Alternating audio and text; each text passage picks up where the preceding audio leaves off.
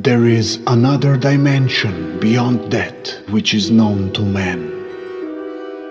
It is a dimension not only of sight and sound, but of mind.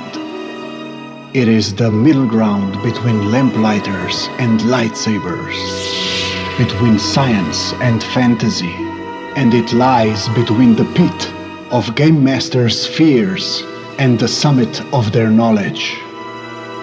This is the dimension of imagination. This is a podcast we call Gaming and BS.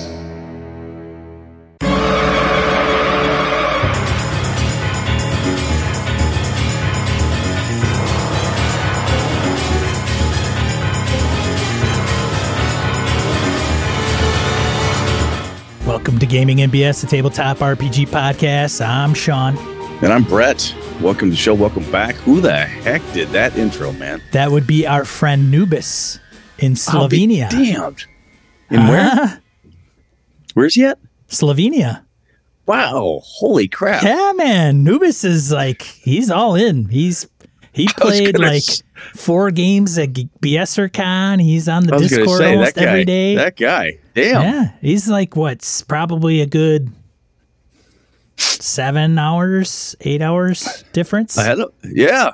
Wow. Yeah. That was really cool. Yeah, Nubis. We've had some great, like, just no nonsense intros, some fancy stuff like that. This has been awesome. This is really cool. Thank you. That was very nice. Yeah. Very, very cool, man. Very cool. So, Sean, how the hell are you since I talked to you last? Doing all right. Yeah? Yeah. I lost a crown. One of my teeth on Friday. So now you're no longer king.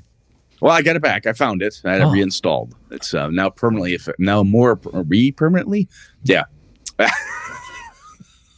But got that fixed. So that was entertaining. I tell you though, from a gaming perspective, I had some good fun. My son Connor he's active duty Air Force. He was up and he was able to get leave. I'm like, how the hell do you get leave, dude? There's like a thing going on, and he's like, My department is fully staffed. We actually have like a couple extra people, and I was the only one who wanted off. So he had scheduled because he was going to come up and hang out. So I went to EverCon with my 3 kids, with 3 of my kids. So that was a blast. I ran 2 games. I ran Iron Shoes and What Would You Do for Love World of Darkness game. That was fun. And Ilana ran, and so that was really cool. AJ played a bunch. Connor played a bunch. I got to run games for my kids at the house here, so that was fun. And then I had a good opportunity to run for my friends again. Came back from our World of Darkness horror game that we're doing, so that was really cool. And then my buddy Nick is kicking back off. He took a hiatus from his Star Wars D6 game, but that's coming back this Saturday. So tomorrow I've got some more World of Darkness to run here, and then Star Wars on Saturday. So I'm kind of been doing really good on the gaming front lately, man. It's been pretty good. Pretty damn good. How's it by you? I have 2 Forbidden Lands games going now, alternating weeks. One is going to be a 4 to 6 session arc. They just completed session 2. Cool. You're going to get a kick out of this, Brett. I should probably I'll tell you off air. It's a little longer of a story. But all right. The other group is gone through a portal that has been found in the woods, kind of in the middle of nowhere. And so the way it ended was one of the player characters, Kev's character, closing the door to the portal as he's walked through. Boom. Where are they? Are you enjoying running two different games, the 2 different campaigns with the same system? I am. It's a little. Forbidden Lands, I think, gets off to a little rough start if nobody's played before, and then it's even. Well, bring it up because you've got like the tradition. We all joke about the gamer ADD, right? Like attention deficit gamer disorder. Right. We joke about it as a thing within the hobby. Is like, oh, new shiny thing. Oh my god, look at this. Oh, squirrel. Oh my god, I really want this. And I still no bullshit, man. I think it's really cool that you found that game. You enjoy the hell out of it so much that Sean Kelly can run 2 campaigns of the same game and not personally be bored. Well, right. Yeah. Because if you had like, I've got D&D tonight and another D&D game, that'd be you, right? You'd be like, D&D plus D&D equals like, but because you like to mix it up a little bit. So this is pretty neat. Yeah. And I could definitely see that if you haven't, because of the procedural nature of that game, as you've explained it many times, I could definitely see until you get in that mood and the zone, like it's not. We talked about this the other day. Was you and I were where it's not describe your action and then roll the dice type of thing. It's like vice versa in a way. We like you roll the dice, get it, and then narrate the result type of thing. That's kind of cool. Yeah, it's fun. I was talking to Alex today about it because he's a Free League guy now, kind of, and so Alex Kammer, yeah. But enjoying that, and then wrapped up Feng Shui. DM Kyle was nice enough to run that for Farty and Zagrave for us, and then his brother was also involved. It kind of had to rush the ending because we kind of had to wrap it up. Yeah. And happens. So it was, I do want to run that game, and I do want to run one high octane single one shot. Like I don't want to expand it. I have an idea in my head. I don't know if I'll execute on it. It's more like doing one shots in 2.5 hours. And I don't know if that's the game to do it or not, but maybe that one is, but could be. I don't know. Yeah. So we'll see. And that is it right now. So I have to throw this in. So before I forget this, I want to bring it up. So you can see right here, these 2 boxes up in the corner. They're called Epic Encounters, and I got to find out. I'm going to go grab them in a minute, find out who the hell does them. But I was at EverCon, one of the local game stores around here, Odin Games, had them set up. I'm like, this is kind of cool. It's a 5e box that comes with miniature or miniatures, a double-sided map. Well, gridded out, and then an adventure booklet with like seeds and so on. I'm like, this is like a con game in a box. This is kind of cool, pretty neat. So Susan's like, why don't you get one? I'm like, cool, I'll buy one. Yeah, what the hell? So I got the goblin one. I'm like, this is actually kind of cool. Got like a big flail snail, mini, a bunch of cool goblin stuff. Like, that's kind of cool. This should be a really fun campaign to run for like my kids type of thing. Have minis and all that stuff. And I'm like, I think this one's yep, look at that. It ties into the Swamp Hydra. So I went and grabbed the Swamp Hydra one because it was on sale. And that's got a big fucking Hydra mini in it. Like, ooh, that's really cool. But they're pretty neat. I'll throw them in the I'll throw a link in the die roll for later. But they're kind of cool. I'm pretty impressed with the quality of the minis. Tough, plastic. They're either green. They're single color. You can paint them and you can do all that stuff. But I was really impressed with it. So that was kind of I like Theater of Mind, as I've talked about on the show a lot, but every once in a while it's fun to get all, gridded out and super tactical. And one of the things that AJ likes to do with his buddies when he'll have like a birthday party or some of the guys that come over and he wants to play a game, it's I have found that for playing D&D especially, to get people to really pay attention to what's going on, especially teenage kids and younger, you start slapping minis on the table and everybody's staring at it because they want to see what's happening. Every time you move the minis, you drop a new one out or whatever it is, you get a lot of attention. So these look pretty cool. Anyway, I think that might be. I didn't want to forget that. That might be from Steam Forged Games. I think it is. I think Michael mentioned that. He says he's got 4 box sets himself. The other thing, Steam Forged Games. Steam Forged Games, and then it's just cool stuff. This Thursday, because we have we're a player down. Player down. We have a player down. Black Hack, my first go playing. Yeah? I'm playing. Wayne. Clever name Wayne is running Black Hack for us 3 guys. So let me know what you think about that, because I ran Black Hack, the first version of it, years ago at this point, still at the old house before I moved up here when AJ was much younger. Excuse me. I ran it for a number of his friends for a little birthday party, and they loved it. fast, easy, and they totally enjoyed the hell out of it. I haven't pulled it out since then, but let me know what you think about it. Wayne is using what the hell is the name of it? It's a deck. It's like the not the conflict deck. I don't know, the dilemma deck. I don't know what it is. Oh, okay. Yeah. But you flip it and there's, on the card you roll or whatever. He's having us roll a D20 and it's coming up with options. So it's one line sentence and then another one, and then it's putting them all, three of them together. And then he's like, you have to tell me how you got in this situation, and and start off with it being not your fault. You blame you blame the warrior or whatever. Right now it's something to the effect of poisoned. Mm-hmm. We're strapped to an altar, and I can't remember the third one. All this is going well. That's how it's going to start. I don't know if that's how he's going to start it or what, but yeah. So this also sounds suspiciously like Stefan Dragonspawn fan fiction. Right. Poison strapped to the altar. I don't know if I like where this is going. So it'll be fun. Thursday night one shot. We'll see how that goes. That's awesome. So speaking of, I want to throw this out there. So Stefan and I, because I had to back out of BSRCon because of my mom, so took care of that stuff, all going well and all that. He got a hold of me and said, man, I really want to get in your Avalon game, but got sold out, blah, blah. I'm like, you know what, Stefan, I need to run an Avalon game for you, because he and I have been talking about it offline for a long time. So I don't know what your schedule looks like, Sean, but I'm going to find some dates that are good for him.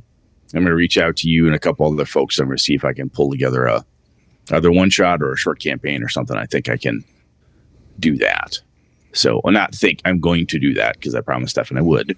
So I want to make that happen. And I thought it'd be really cool if I get you at least to play with us. We'll have on something. So anyway, more to come on that. I'll hit you up with that and probably reach out to a few other folks, but I think that should be a good time. Sounds fantastic, dude. So that's in the works, as they say. Anything else coming up? New, different? I'm not going to GaryCon. I assume you're not going either. I am not. I don't even remember when the hell it is. I lost track of it. Next weekend, maybe, or next weekend. After. Okay. Yeah. Strapped to the altar of something best unnamed. That's the one thing. Yeah. They said it would all be forgotten if we succeeded, and the poison is already in our system. Wow, this is Snake Plissken fantasy movie. I gotta say, if like we talk about prep and how much it can be kind of a pain, and then the players go off in a different direction. I want to get this deck from Wayne and come up with some pretty freaking cool ideas. Bam, bam, bam. Yeah. So, anyways, that's what we're looking at. I've talked to other people. I'm going to throw this out there. I've talked to other people who've used it. I think it's either called "It's Not My Fault" or something along those lines. I've heard people mention that, or other starter things like that, campaign ideas. And sometimes he says it's modified. It's not my fault from Evil Hat. Yep. Even if you don't use it as an improv at the table in front of people, right? I have heard people and seen people do this where they're like, well, I shouldn't say I've seen them do it. They've told me directly that I've grabbed cards or something similar to that and flipped through them until I got a really cool idea laid out in front of me, and then I build my campaign based on that. Sure. Like, ooh, this sounds like fun. This sounds like a great opener. I wonder what'll happen. Yeah. Type of thing. So neat. Sean awesome, needs a little priming of the pump. No, dude, I think we all do, quite honestly. I will have, this is a topic for another show perhaps, but I've had a number of different things like in my head, like, ooh, I want to do, oh, well, how about this? What about this? Something that'll get me thinking about an adventure thing is like Stefan saying, hey, I really want to play an Avalon game with you. We've been talking about it for a while. What do we have to do to get that going? I'm like, oh, yeah, that's a good idea. So I'm looking for dates and stuff with him, and I'm thinking, ooh, what would be a good adventure? What would be fun? Right, so that kind of gets it going. My buddy Lenny is redoing his basement in his house. He said, hey, when this is done, you want to run a first edition D&D game or something just for like me and Alpha, really small, like a 2-player game? I said, you got it. I already have an idea for that. But as soon as he told me, I'm like, what would I do? What would I do given that limitation or those parameters, these players, they want to be D&D. What do I do? So inspiration comes in weird places. And if you can use a deck of cards to kind of kickstart it, fuck yeah, do that shit, man. All right, that's enough of that tangenting. Blah, blah, blah. Random encounter, shall we? Oh, yeah, random encounter. Let's do it. Random encounter. Segment of the show where we field emails, voicemails, comments from social media. Got a voicemail from David White, which is long overdue. So I'm glad David has been patient waiting for us. So I'm just I think it's relatively short. So here we go. All right. Brett, Sean, this is Davey White from Canada. I just wanted to say thanks for all your podcasts and everything else. A little bit sad to hear you're switching to a bi-weekly, but totally get it. And, hey, we can't have Christmas 52 times a year, can we? Sean, I just really wanted to say thanks for your notation video, or your Notion video. It's been fantastic. I've started compiling the stuff that's buried in different notebooks and everything else, and I just wanted to say thanks again. Okay, take care, guys. Lots of love, and we'll listen to you later. Bye. That is incredibly flattering, David. You're Thank very you, welcome, David. Thanks for the voicemail. I'm gonna add on a little pat in the back here out loud to Sean too, dude. I think you have those how-to videos you've done. Yeah, a couple you've done. I think they're fucking aces, man. Oh, thanks, buddy. I didn't even know you watched them. I've seen them, and I'm like, dude, that guy can teach. I am not a Matt Colville by any means. No, but you obviously you're picking a topic that you have a passion for. Like, hey, this is how I'm using Notion. I do this, I do this, I do this, right? And the play-by-post stuff, you threw up. Oh, fuck yeah, that's pretty cool. That's all arrogant. I just had to ask a couple questions. Let that guy. But it's cool though to have you pull that stuff together and tackle a very specific. Because one of the things that we've talked about this for this show. We've talked about doing like, hey, how tactical do we want to get? And sometimes we have an idea. Like the last couple of shows, I've thrown out a few things, and I'm like, I don't know if anybody wants us to get tactical as to the 1, 2, 3. How do I actually do right? And sometimes those shows can be, to my opinion, can be kind of boring. Or if nobody wants that, they want the higher concept. Like, oh, that's the thing he's talking about. Yeah, I think I could do that. Then we get some good listener feedback and so on. But I think you're doing a really cool thing, man. So proud of you. Thanks, Brett. Hey, appreciate that, buddy. No bullshit, man. That's good. That's very cool. Cool. All right. You know what? What we got next here? Oh, we got a message from Phil. Why don't you read Phil's? I'll let you do that. All right. Start. All right. Phil comments on motivation and reliability. Let me see if this works. Nope, that's not going to work either. I'm just checking something here. Oh, fantastic. Motivation, believability, and immersion. Awesome hearing how your Vaesen game is going, Brett, and that you've been able to use it as an escape from trying times. You are so right about the simplicity of the system. I'm running it for buddies, not baddies. Baddies would be bad. That's awesome. Running it for buddies. Friends close, baddies closer. That's right. It, love it, keep it up. Who have limited experience with RPGs outside of D&D and Mothership. We debated between Call of Cthulhu and Vaesen, and I think this version of the Year Zero engine mechanics appeal to them. It's not as crunchy as Forbidden Lands or Coriolis. Figuring out the dice pools is quick and easy. I'm not a big VTT fan with the automated rolling, which keeps the action moving. The setting was a draw.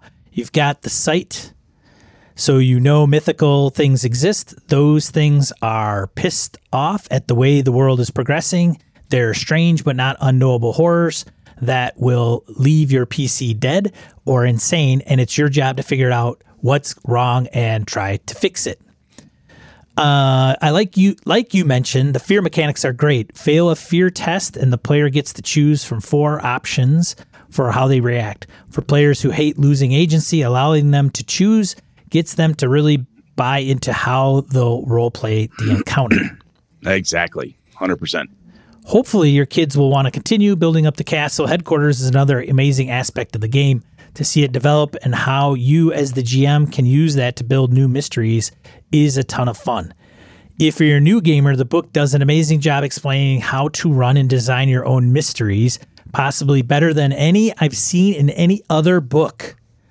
And it's well laid out with brilliant artwork. I dare say it's the best game produced by Free League at the moment. I look forward to hearing your review. Yes, I'm definitely that's in the hopper. I want to get another session under my belt. The kids and I've got one more for the current storyline that we're doing.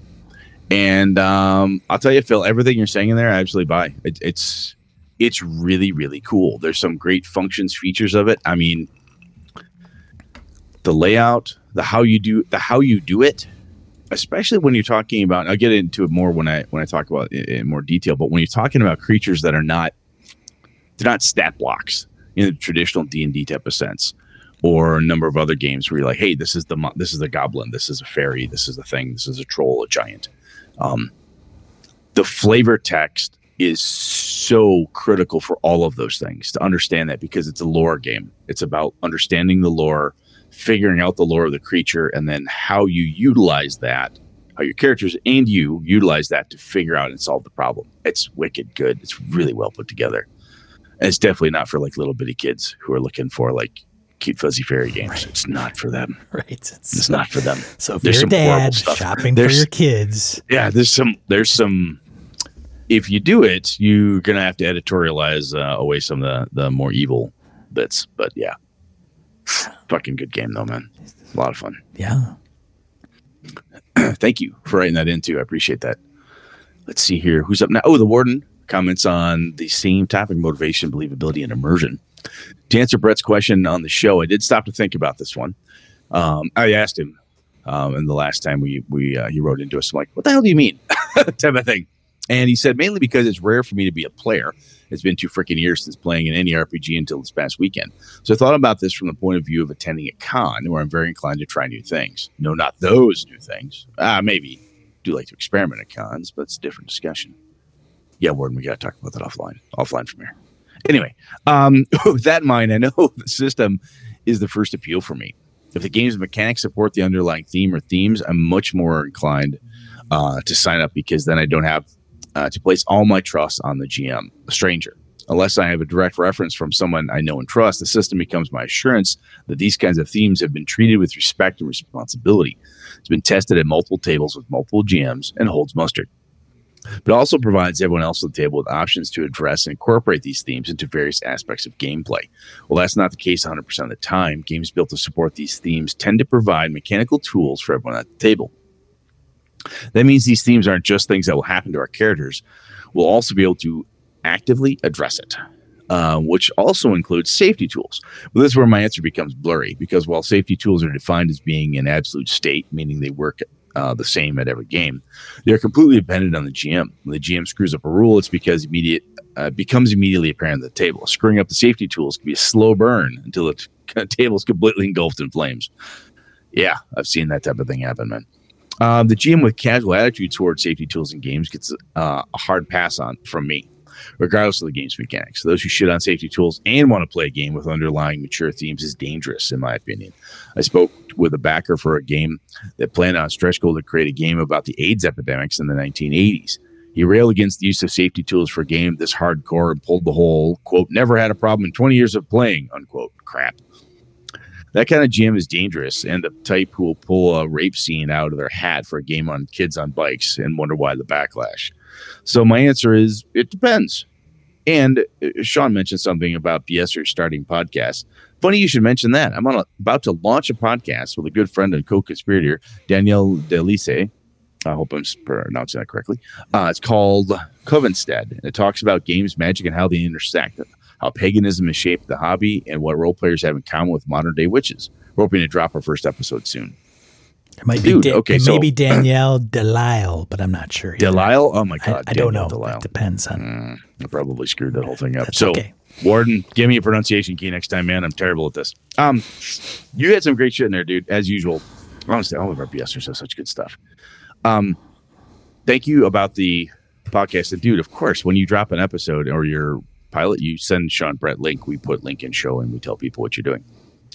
I think what's interesting that I love. Well, the cool things that happens on the show, for me anyway, Sean and I articulate something, or we try to articulate. We kind of have this free-forming conversation.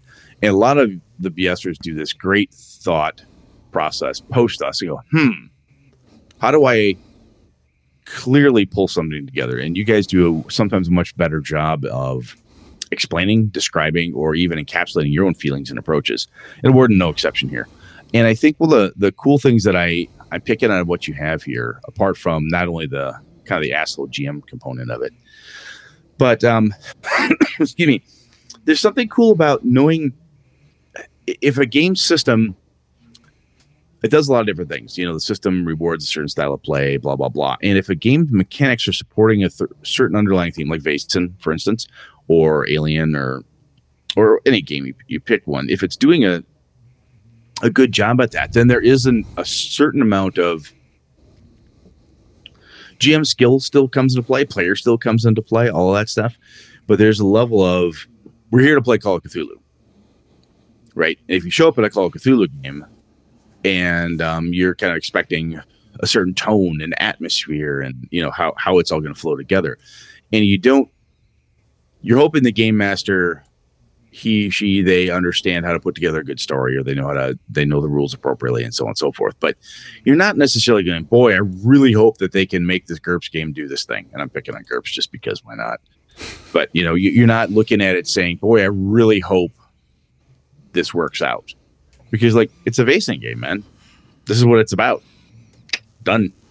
I've called it a curated experience. Sometimes that, and I don't mean that to come across as negative or kind of like I'm writing it off or something, or thinking that it's lesser in some way. But I think there's some power in that. Having that written out, and to a lot of the points that the Warden has there, it just really says, hey, this is how the themes and the various components and parts are going to go into gameplay, because this is how it works. To your example of Forbidden Lands, right? Has all these procedural components, pieces, and parts in order to help facilitate that style of play.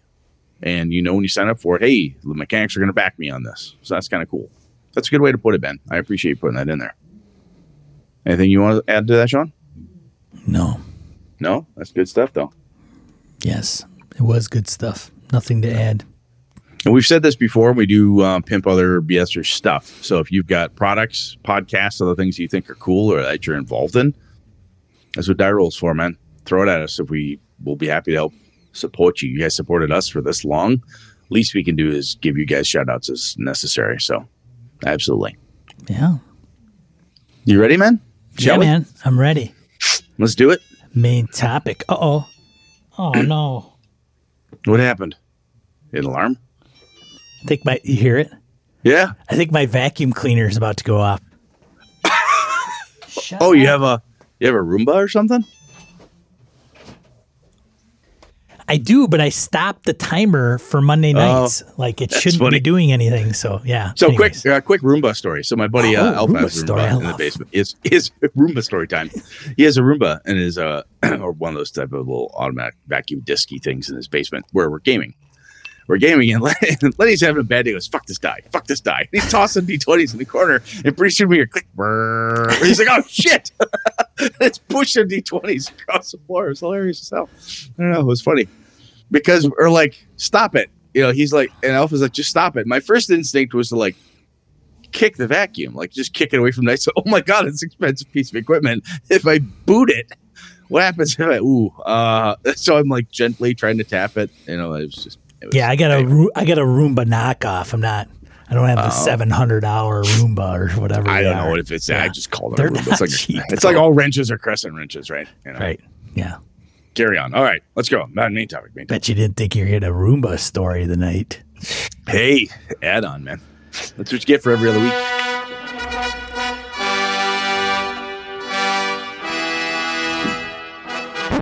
What are we talking about this week, Brat? So this is about lore and helping your players engage with it. Matt Colville had a couple different videos on it, and one of them is engaging your players. Got a link in the die roll for you. But there's an important piece he calls out there. And I thought, yes, Matt, wisdom. I like that. That's smart. And I've been thinking about it for a while. I'm like, do I do that? Am I doing the smart thing that I think Mr. Colville brought up? And I came to realize that I think I am. And so here's the deal behind it. At the end of the day, if you want your players to engage in the lore setting, all that cool world building stuff, even if it's a packaged campaign setting, whatever it happens to be, Forbidden Lands, if you want them to engage with the Rust Brothers, or you want them to care about the blood mist or whatever it is. You need to make that stuff, the pieces of the lore, part of the solution to their problems. It has to be relevant to the adventure. So if one thing, and Matt said this on his video, which I thought was a clever little phrase, if they can solve everything with their character sheet, they don't need your setting. Whoa. Yeah. Whoa. I think that's kind of cool. Whoa. I like that. I like that statement. So, because in a game, like let's just pick on the big gorilla, right? So D&D, playing a D&D game, whatever your flavor of it, right? And 5th edition rocks. It does. It's a damn good game.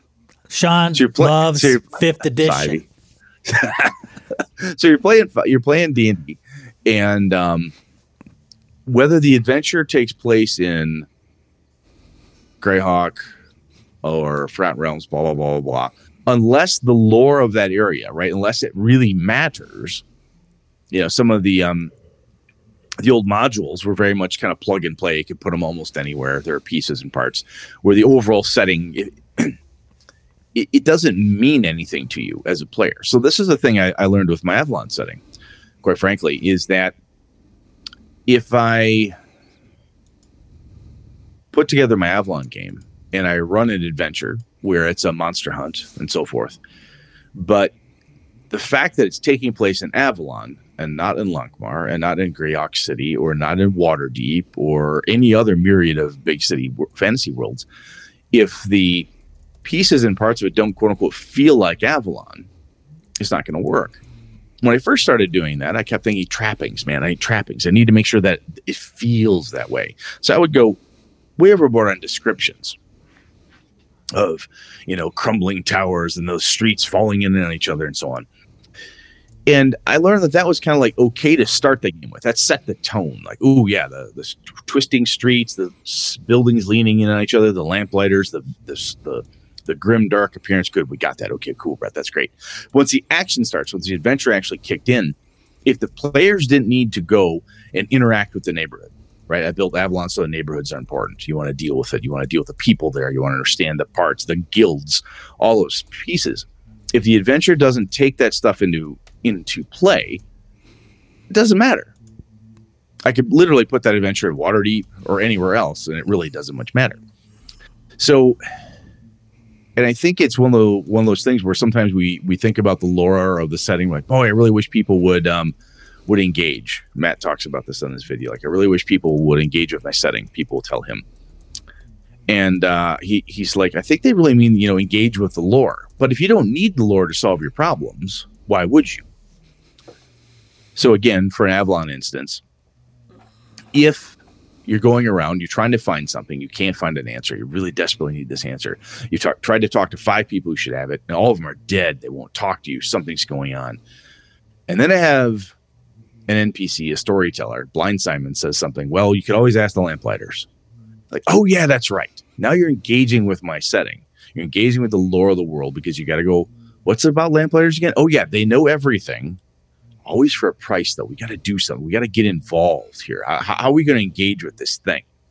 I've made it a way for you to solve your problem.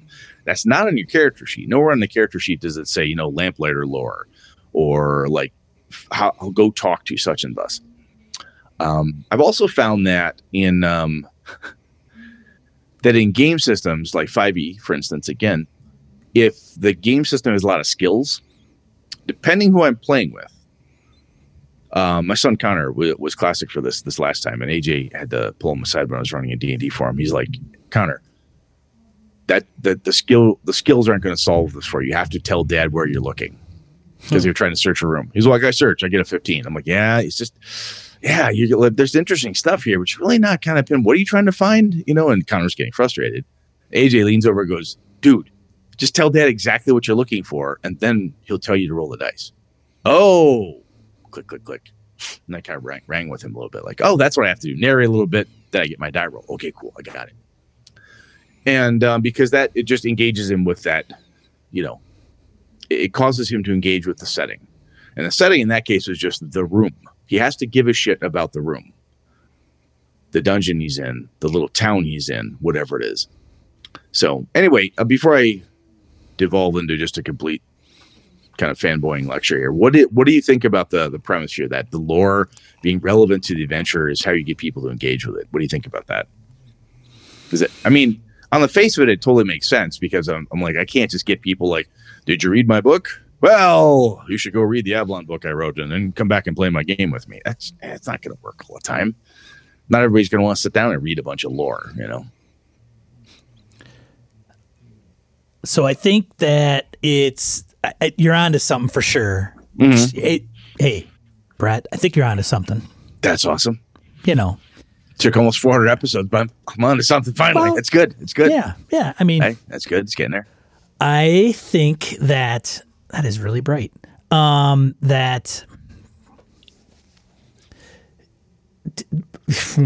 the flip side is, I got away from the players needing to know. So the conundrum I have is the players buying the campaign book and reading the campaign book, and now they know everything about the setting. Yes. Now, I know that you would probably agree that that's maybe good or bad, who knows, with this particular topic, but that there are ways for them to interact with the setting regardless of whether or not they have read anything about the campaign setting itself. Yeah, I think what's interesting is that a lot of times, my experience anyway, when someone has read all the stuff about, so I was running my Greyhawk game, for instance, right? And somebody said, Ayuz. Is it Ayuz or Ayuz? What is it? And then he's like, well, actually, in the book, it specifically states it's Ayuz is how it's pronounced. However, just so you know, Ayuz is up here, blah, blah, blah, blah, blah. And he rattled off a whole bunch of lore about Greyhawk. And Nick goes, holy fuck, I didn't know any of that. Do we need to know that? And the lady looks him dead in the eye and goes, that's just what I'm telling you. But everything I just told you is like just high level backdrop. I don't know if that applies at all to what the shit that Brett's throwing at us right now. Nick went, okay, cool. That's like window dressing. That's the color of the walls. It's kind of neat that the walls like ecru or eggshells that are just white. Great, I got that. So they use that kind of as like, it was a neat little backdrop-y piece, right? Could we use that knowledge to wedge it into our current problem? No, threw it out, right? But what would happen though is they would go along and they would encounter something, and they'd be like, this is how the dwarves are acting, or how these elves are acting, or how something's going on. And Lenny would say, I think that's kind of how it works around here, right? Or somebody would say, is this what they always do? He's like, I don't know, man. This is what we're facing right now. We should figure out what this means right now. And that was the tone that was going on. Well, they had a lot of setting lore as a group.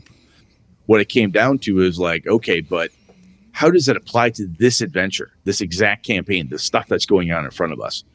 And instead of trying to use their knowledge of the setting to override me or prove that they could delve into the old, encyclopedia and pull out the answer, they had that knowledge and said, well, I think my character would know X. And can I use that and apply it to this particular instance to see if we could gain maybe an advantage in this conversation or something along those lines? Does that make sense? That's kind of how I saw good use of people who had pretty decent lore, just in general.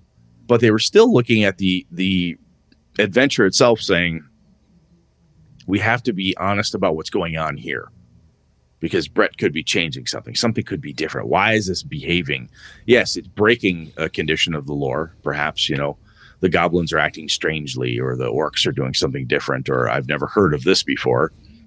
But they had to enact with what was going on in the adventure and pick that apart.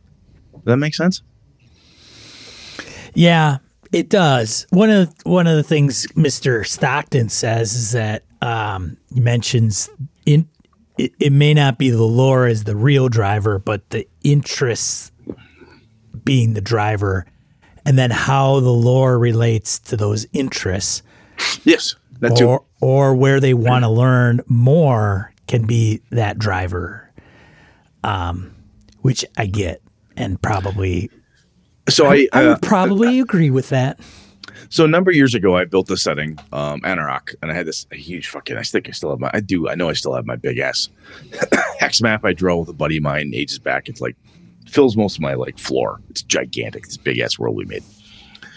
And one of the things that I wanted to get people to see some of the cool features that we built, like, hey, there were these gargoyles here that were actually good creatures, and there's this weird below ground, like an inverted tower library that was headed up by a lich. He had no concept that, and he didn't really care that he was a lich. He was lawful good by the rules, and but he just by alignment approach. But he just wanted to organize things, and if you brought up the fact he pushed him, the fact he was a lich, he'd get pissed at you because he's like, I don't really, But it was an idea. I don't want to be called a lich. I mean, exactly. Even if I was one, it seems very derogatory. There's an idea I pulled out of a little Dragon magazine. I think it's actually Dragon 138, which is the first dragon I ever personally purchased. Anyway, point is, it was just an idea I had there. But it was like a cool little feature thing. Ooh, go to this dungeon. I really wanted people to see the lich, who was the librarian in this cool, funky library. Nobody would go there on purpose, though, unless the adventurer told them, you know where you need this answer. This mysterious answer is probably only found in the great arcane library of, blah, blah, blah. Huh, where's that? It's down here. Interesting. Then they go there. And that's a piece I think is kind of cool about, like, I know some people have had beefs with, like, Rime and the Frostmaiden, but I was kind of looking through that because I think I may come to play between my son and my buddy Lenny's kid. And I might run a campaign of that for those guys over the summer. But looking at that, like, one of the cool things good time to run it, by the way. That would be a good time. Summer, winter. Yeah, exactly. So one of the cool things about it, though, is that I think, and I really think Ravenloft, The Curse of Strahd, did a good job of this, is that the setting, the lore of the setting matters to how you solve the problems in Ravenloft. When I played through it, it felt like I had to understand. I needed to delve into things in the lore of the Ravenloft world. Because if I didn't do that, my character sheet wasn't going to get me out of every jam. And I think if the character sheet can, I just roll Arcana. What do I know? I got 20. I got 35 Arcana. I got 15 Arcana. What do I get? That type of thing happens. Because players will get stuck at something. And they look at their character sheet like, I'm stuck. Look at your character sheet. Do I have any magic items that could solve this problem? No. Do I have any spells? No. Do I have any skills? Skill tree. Yes. What do I have here for abilities? I have Arcana. I have Religion. I have Heraldry. I have Super Heraldry. I've got double Arcana, or whatever the fuck your list of shit is. And it's very tempting for players and game masters to default to that list, right, as a way to dispense lore. Yes, you've made your Arcana check. And that means that in the far north, history, lore dump. And that is why the goblins are wearing red crests today. Got it. Whoop-de-fucking-do, right? It's a weird... Anyway, when I used to do that a lot, where I'd ask for the skill check, and I'd do like this big lore dump. When now the skill check is like, you know where the answer is. The answer is in the inverted library.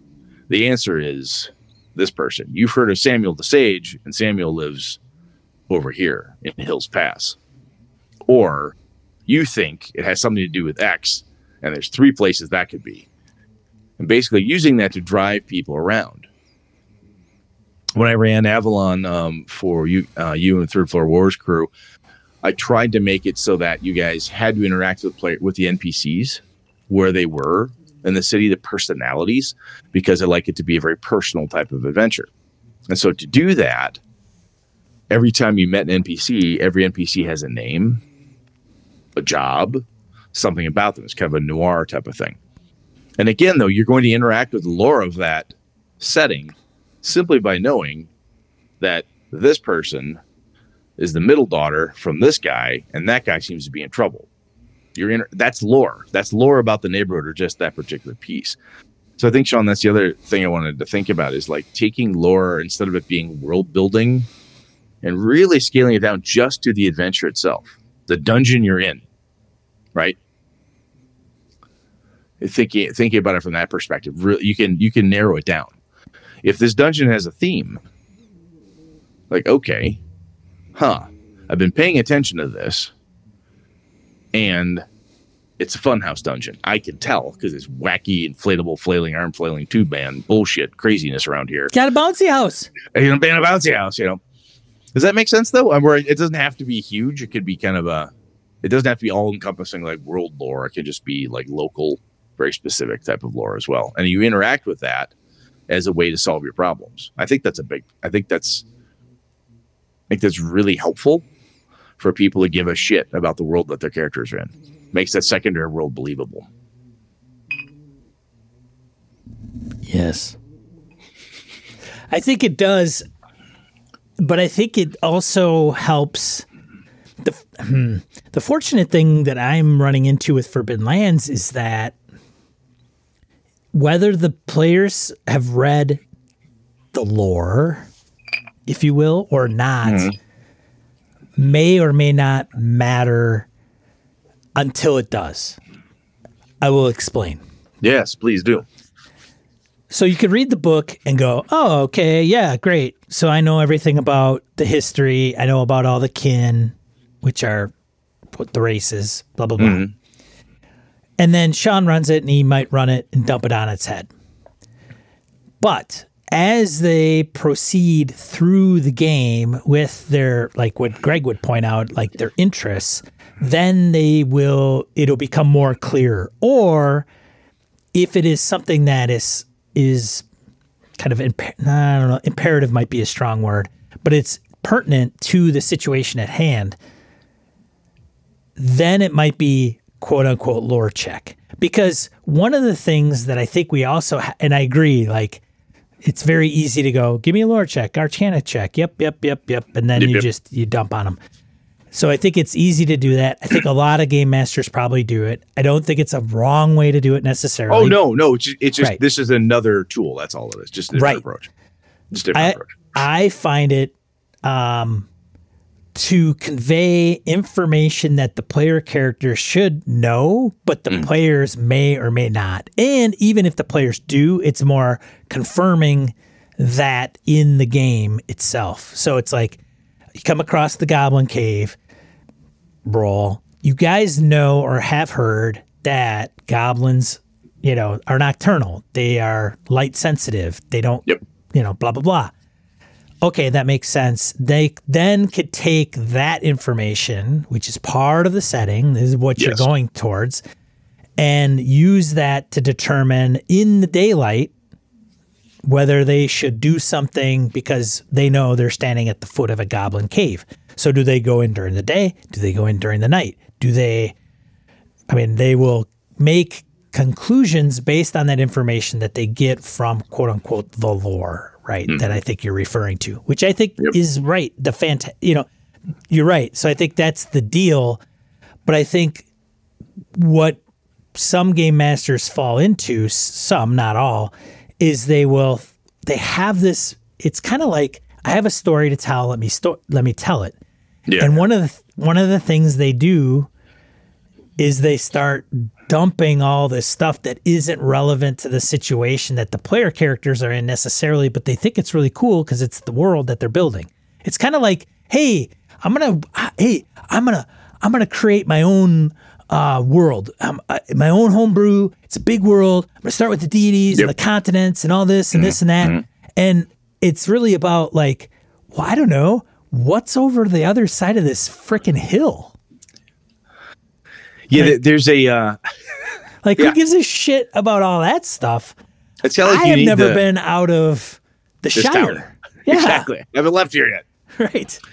So, one of the cool things I think happens there is that when you do, is my perspective is this helps me do mini lore dumps, and maybe that's a good way to think about this. When the lore helps you solve your immediate problem, or gives you like, hey, I need to go talk to Bremen the blacksmith because I just found out that Bremen used to be a member of the Thieves Guild. Huh, interesting. So you go talk to Bremen, and Bremen goes, Thieves Guild, bunch of bastards. They cut my mother's throat, blah, blah, blah. Oh, okay, I learned a bunch right there. Like, okay, Bremen doesn't like him. They cut his mother's throat. They seem bloodthirsty, horrible people. Interesting. Okay. So there's stuff you can learn. People are learning as they're going in, but it's like in properly, how do I say this? It's more naturally feeling lore. Because if I give you a great big handout or a book and say, read this so you can understand the Forbidden Lands. Read this, you can understand Basin. That's too much. They don't want all that shit. Players Nobody wants to, because if they were going to, a lot of times, if nothing else, I love lore. I've talked about this before. I would love to read this stuff. I just don't have a lot of fucking time. Right. So when I sit down, it's like, look, I don't know everything there's to know about Star Wars. Nick, I trust you, but I'm going to pay attention to what's going on around me. I go, look, what we know is this. So let's act on what we know, and let's let the lore of the environment that we're learning lead us to the next pieces and parts. And Nick does a great job where we'll find something. We're trying to figure out this mystery or need a clue, or we're trying to drive something. Our characters have pieces and parts that he's dropped on us. Like, that's interesting. How do I get more? I got to go to Coruscant. Guess that's where we're going. I need to go to Naboo. Guess that's where we're going. Whatever. He's given us bits and pieces of lore that if we're interested in it, we can go follow up on it. And you don't necessarily need this deep, full-blown lore piece. I don't want to dump all of like, hey, this is everything I've ever written or thought about Avalon on you at the start of a campaign or one shot or whatever it is. It's too much. Nobody cares. They want to know, what's the neighborhood like? What's this? And as they're going through the adventure, and because the adventure is tied to the lore of that local area, right, with potential to go out and drag you around other places. But I really do think that one of the things that really helps me, especially with their skill checks and so forth, is the characters need to interact with the lore. They need to interact with the setting in a non-die roll-y way, right? It's not like one die roll to search the room, right? You need to interact with the setting. You need to interact with, I got to go talk to Bremen the blacksmith. I was told the inverted library is the place where the answers are. I was told that I need to go talk to the elf king who lives in the Forbidden Forest. If there's no reason for them to ever go to the Forbidden Forest and see the cool elven world that you built there, or this elven society that you'd like to showcase or have part of the adventure, they're never going to go there unless there's part of their quest that drives them there, right? To get their answer. Right. And that's, it's interesting though, but I when I ran my Avalon game at Evercon, I ran Iron Shoes. So there's this red cap spoiler that's causing problems, and people got to figure it out. And I had 3 players, and the 3 of them were like, okay, what do we know? We know this. Who do I know in the neighborhood? I know that. Okay, let's go get this answer from this person. And the way I explained it to them, like, the neighborhood matters. This is why you care. This is what you're up to. This is what you're, going to solve this problem. They're piecing it all together. Great. Got it. Okay, Brett, we're cool. But they dove into they wanted to know more lore of the area, who I could get data from, where I could find answers from. They were using the area, the lore pieces dropped around in the little neighborhood, so they could pull stuff. Part of the challenge for me, and I've been working on this over the years, is that not to give too much of a lore dump. Again, like a mini dump. Someone comes up and says, okay, like the one person said, it seems like it's a fairy, but it wears big iron shoes. So this fairy's not bothered by iron. What the hell do we do for that? I said, that's a good question. I looked over at the warlock. I said, you can make an Arcana check. He makes the Arcana check. I said, well, you've heard stories from the Axis Mundi library, where you used to study, that they know that they've got more data on this if you really want to dive in. But you know that some fae are only affected by silver or salt, if not iron. Interesting. Okay, cool. So that's a piece of lore about Avalon. The fairies are affected by different things, and there's a place to go if I really want to dig deeper. So if this were a campaign, and I dealt with Iron Shoes, and there's another problem, I could go, look, this is getting fucked up weird. I need to go to the Axis Mundi library and dive into this. That's what we know to be true. If I was running a campaign and I wanted them to go to that library because that's where the answers were, right? there'd be more clues driving them to that piece of setting lore that they'd have to interact with. So I think we have to be careful with one thing, though, because I think we are throwing lore around very, nonchalant, kind of flippantly all over the place. Okay. And so I think, some people are going to call us out and say, okay, great, I understand what you guys are getting at, but lore would be something that somebody's passing down word of mouth, generation to generation. Like, so for example, if my guys were walking around the world, and I guess what I'm trying to make clear is that the distinguished difference between here's kind of the world and what you probably know from just living in it. Yes. As a player, I don't know. And then lore being the ring. Yeah, so think of lore being the cool setting stuff, the cool shit you've built. Right? Yes. So I'm in Ravenloft. Right. What's cool about Ravenloft? Myths. Yeah, the vampires, castle. The castle. Strahd. Yeah. Yeah. But right. Give me a reason to interact with Strahd. Give me a reason. Yes. But one would, I'm telling you, man, somebody's going to write in and go, but here's the deal, is that, and for us, okay, so as a new player that gets transplanted into Ravenloft or Barovia, then all of that lore comes to their knowledge because they've never been there.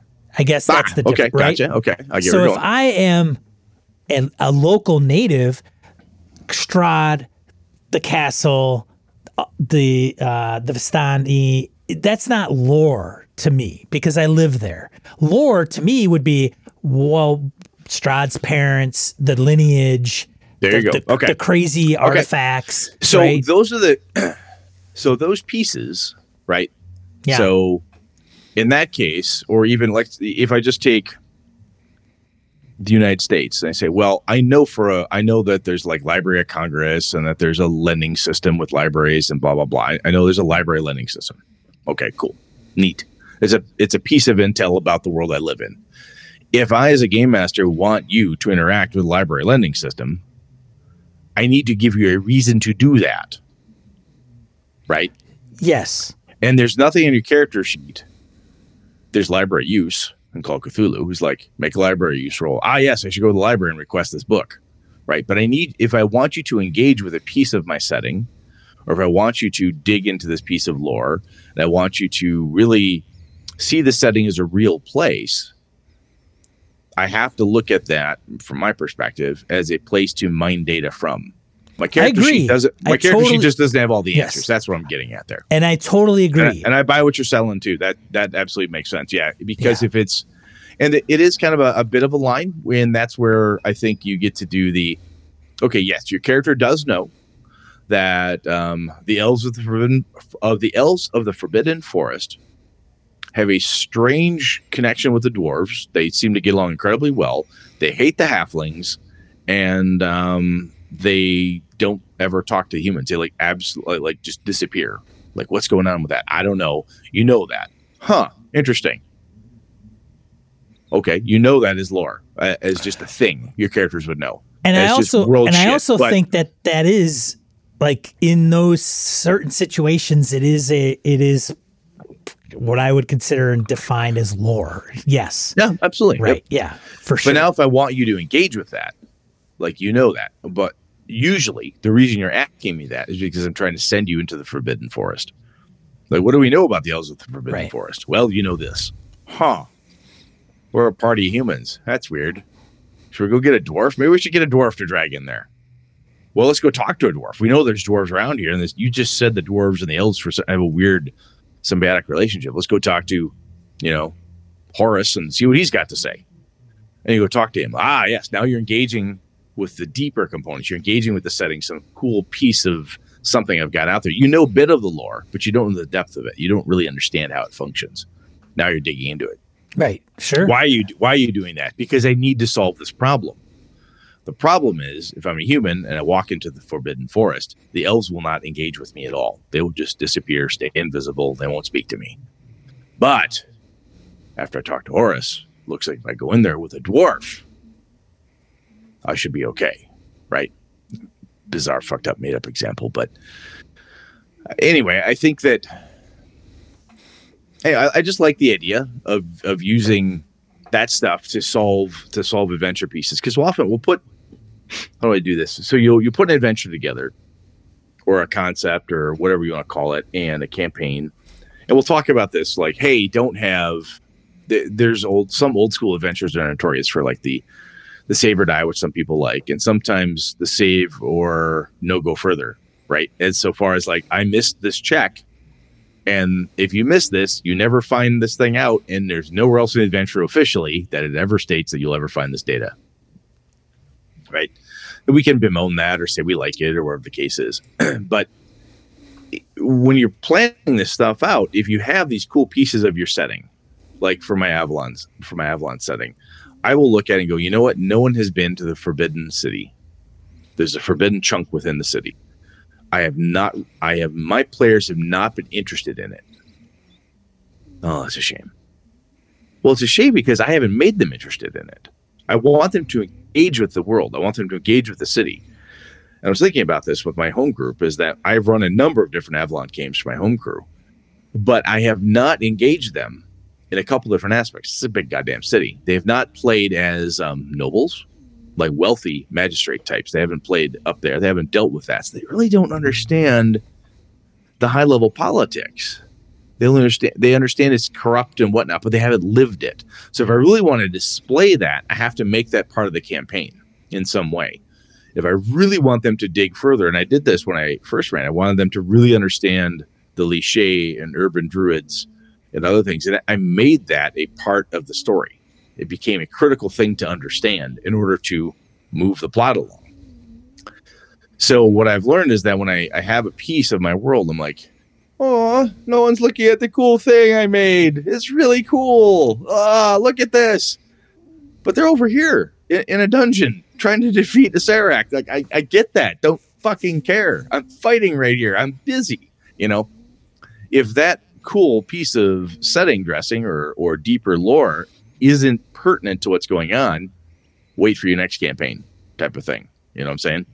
But those components of your world that you have that you're like, man, I wish the players would care more about this cool thing I built, wherever it is. You have to find a way to make that a key feature of your campaign in some way, shape, or form.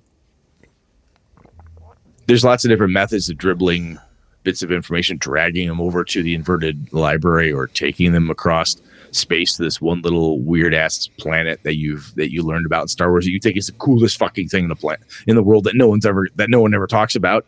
You gotta give them a reason to go there. And I know it sounds very cliche in a way, but unless that's built into the campaign, like this is the place you get the answer, right? And I think we oftentimes don't want to do that because I don't want to have the fail or can't go forward scenario where I say, well, you need to go to the inverted library. Well, can't I just make an Arcana check? Well, how come that's the only place, right? And there's an art to pointing out the fact that you should go there because that's where you're going to get the next plot coupon. We've talked about plot coupons and stuff. And I think that's like this kind of, again, if the characters aren't the players, unless they're lore hungry, will not give a shit about some of the cool stuff you've built because it doesn't matter to the game they're playing at the time. And I think you're right, though. There's a difference between that cool stuff versus the things everybody knows. Yeah, and if you made the campaign tied into everything everybody knows, it's like, yeah, that's why I have a character. That's why I do have a character sheet, because I need that character sheet to help me remember what everybody knows. Yeah, but the cool stuff, the wickedly difficult things, the esoteric, weird, archaic things, that's the stuff that you need to engage in the setting for. I get what you're saying there. I buy that. There you go. Cool, man. Anything else? No. Cool. So let us know what you think. I don't know if we could talk more about tactics around this, as I said earlier, about some of the listener feedback and stuff. I can talk about how I've tactically done certain things within campaigns. I know Sean can as well. But I think it's one of those pieces that when I hear it, I'm like, oh yeah, well obviously that's it. And then I think about the worlds I've built and the places that I'm like, man, I really wish they would care about in Greyhawk. I'm like, man, I wish they would go here. This is such a cool place. Well, unless I give them a reason to go there, they're not going to go there, right? You got to give them a reason. And sometimes it's a matter of keeping it smaller too. It can just be the local setting, the local town, whatever it is. If you really want to make sure that they talk to the blacksmith, make sure that multiple people tell them the blacksmith is the lady who knows all the stuff that they need, that they're going to go there. So again, they're not going to do it unless the character sheet can't solve everything. So use the local stuff. So anyway, that's enough of that. I'm hitting terminal repeat there. Shall we, sir? Die roll. Die roll it is. 2 to 4 miscellaneous points of gaming and geekery we want to share with you. First one. Why is that not coming up? That's awesome. Let's probably fix that. There we go. The first one I had is Matt Colville's Engaging Your Players video. Threw that out there. And then I can also throw out my second one is the Epic Encounters by Steamforged Games. Got a link out there in the show notes to that too. But I just thought the Epic Encounter, God, I cannot speak tonight. The Epic Encounters, I thought are really well done. Not that expensive. You can pick them up on Amazon, a lot of different places, your local game store if they carry them. So far I'm really enjoying them. I think they're well made. So totally worth looking into. Oh, it's fantastic, dude. I'll have to check those out. What else have you got there? Well, I put the play-by-post video that me and Harrigan and I, not Harrigan, did. Mostly Harrigan, but check that out. If you're interested in play-by-post, I'm kind of wanting to kick off a game. I don't know which one, though. But that's that one. The other one is, why isn't that showing up in a link? Here we go. Is Puricle. Welcome to the world of Puricle. Have you heard of this, Brett? I have not. So I brought it up this past Saturday because if you look at the Kickstarter, you'll notice what they're attempting to do is remove the Game Master. It's been done. It has. By whom? Is there a Game Master in Fiasco? Well, I guess the traditional game, trad game. So removing the DM. That's not trad. That's not trad game anymore. Then. What? What if? But what's the difference if you've got a person doing it or an AI doing it? I'm being difficult. Yeah. So the idea here is an AI. Is that the idea? Yeah. Well, It's an app. It's an app that look, somebody's going to go, it's just choose your own adventure game. But it's there are apps that help run Mansions of Madness, yes. Some of the more complicated board games. The apps are, yes. I've talked to people who played it, by hand versus with the app. Like, oh my God, the app. Oh, wow. It lets me play this incredibly complicated board game and not fuck it up. Yes. I could see some value in that. I could totally see some value in that. Yeah. So even if it doesn't have to be like your only RPG fix either. There's plenty of different things you could do with it. Neat. Yeah. So it's an app and other things, right? There's maps, dice. So just imagine, Brett, so I was talking about this on Saturday during my live stream about Game Masters getting the boot, and you just get something like this. You want to play? Just get this game and the app and whatever, or get AI. AI will be the future of game mastering. Potential. Infinite choices, infinite, no bias. The one of the interesting things about RPGs in their largest form is you can do whatever you want. That's right. And there's no logic in the game system that says you can't go across those hills. You can always go across the hills. Right. So it's not a video game. It's an AI that says, you can go across those hills. And when you get across those hills, I just keep going. Just keep asking me questions. What do you want to do? What do you want to do? What do you want to do? Yeah. Interesting. Huh. See where that goes. Yeah, so this ends, it's well-funded. It's over April 8th of 2022. Okay. Yeah. Okay. So I thought it was interesting. And then the last one, I give a plug to Thay Land of the Red Wizards is out by Mr. Greenwood and Mr. Kammer and Alan Patrick. Very cool. So an article from Geek Native telling you about the product, which might, I mean, I don't know. I don't know Forgotten Realms very well, but I don't know why this is like, it's, just an adventure, a DM's Guild product. Maybe it should be something that WotC should have put out itself. I don't know. I mean, Ed Greenwood is part of the freaking deal. Yeah. Well, he sold the realms off though, dude. But anyway, point is though, I shouldn't say point is, I think that WotC is not interested in settings like we remember from the old days. That, I mean, it has like Sword Coast Adventures Guide and some of that stuff. But let me ask you, Brett. I'm going to ask you, Brett. I'm going to ask you a question. Go for it. You've got a gift certificate to Wizards of the Coast store. Okay.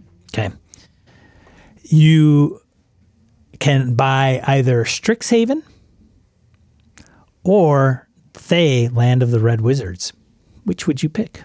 I don't know what Strixhaven is. So based on that, is it just like that easy? I would, if I had to buy one of those two, I would I'd find somebody who wanted it more than me. I don't want either of those things. I mean, I'm not trying to be a dick about it, honestly. I just like, oh, okay, no, thank you. Oh, well, yeah. I would have figured you being a Forgotten Realms guy would have been. I like the realms and all, but I like the and maybe you don't need this because you already know this stuff. I don't know. Well, I know a bunch about the Red Wizards, or enough that I need. I have enough. So to our topic, I have enough lore in it from within the books and things that I have that I can do the rest. I'm good with it.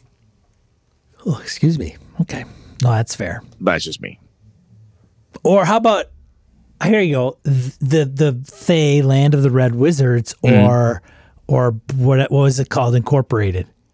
Oh, then I go, yeah, then Acquisitions Incorporated. I don't care about Acquisitions Incorporated. Yeah, if I had to choose one, I'd take the Red Wizards book, yeah. Yeah, and one is like endorsed and put out by Wizards, and, well, I guess that's not true.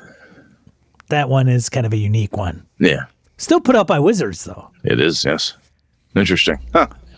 Okay. All right. That's all we had for Die Roll. What are we talking about next week, Brett?